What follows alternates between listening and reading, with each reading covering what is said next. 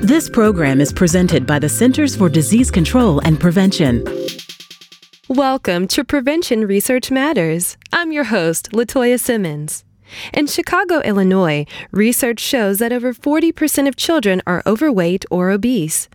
Dr. Sandy Slater is a researcher with the University of Illinois Chicago Prevention Research Center. It's one of 26 academic research centers across the country that study how people and their communities can avoid or counter the risks for chronic illnesses such as heart disease, obesity, and cancer. Welcome, Dr. Slater. Thank you for having me. Dr. Slater, what are the communities in Chicago doing to help address childhood obesity? We know that children who are physically active every day are less likely to develop chronic diseases as adults, including obesity. To address the problem in Chicago, a new park improvement project helped get communities involved to improve areas for play and activity. What happened when they did?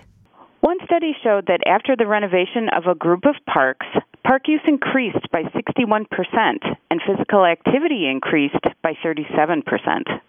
That's impressive. So how did the project work? A 2-year study of local parks revealed that 300 playgrounds were in poor condition. These playgrounds qualified for funding from the Chicago Park District under its newly created Chicago Plays program. The program's goal was to empower residents to improve their neighborhood and health. So the Chicago Park District and Friends of the Parks took applications to determine how to prioritize park renovations. We partnered with the Park District and the Friends of the Parks to evaluate the project's impact. In order to be selected, neighborhood groups had to show a high level of commitment. Who made up the neighborhood groups, and what did they do?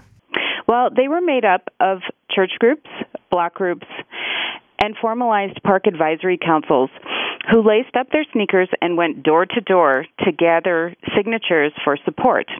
They also collected feedback from residents, which included information on playground design, new equipment installation, and ongoing maintenance.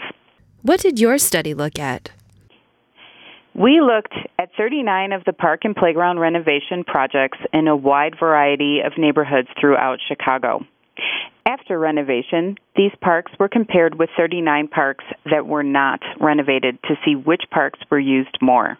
We monitored park use after the renovation from July through October 2013 and again 12 months later in 2014. What was the bottom line impact? The renovated parks were used more than the parks that weren't renovated, and the amount of activity observed in the renovated parks also increased. In your opinion, what's the main takeaway from your research? It's getting neighborhood groups involved.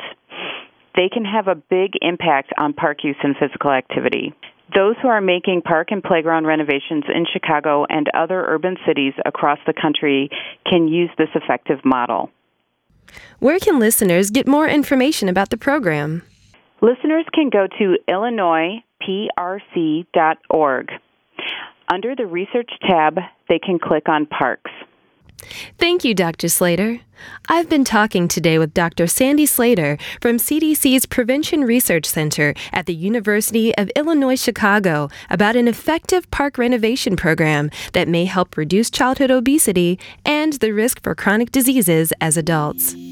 Preventing and controlling chronic disease is why prevention research matters.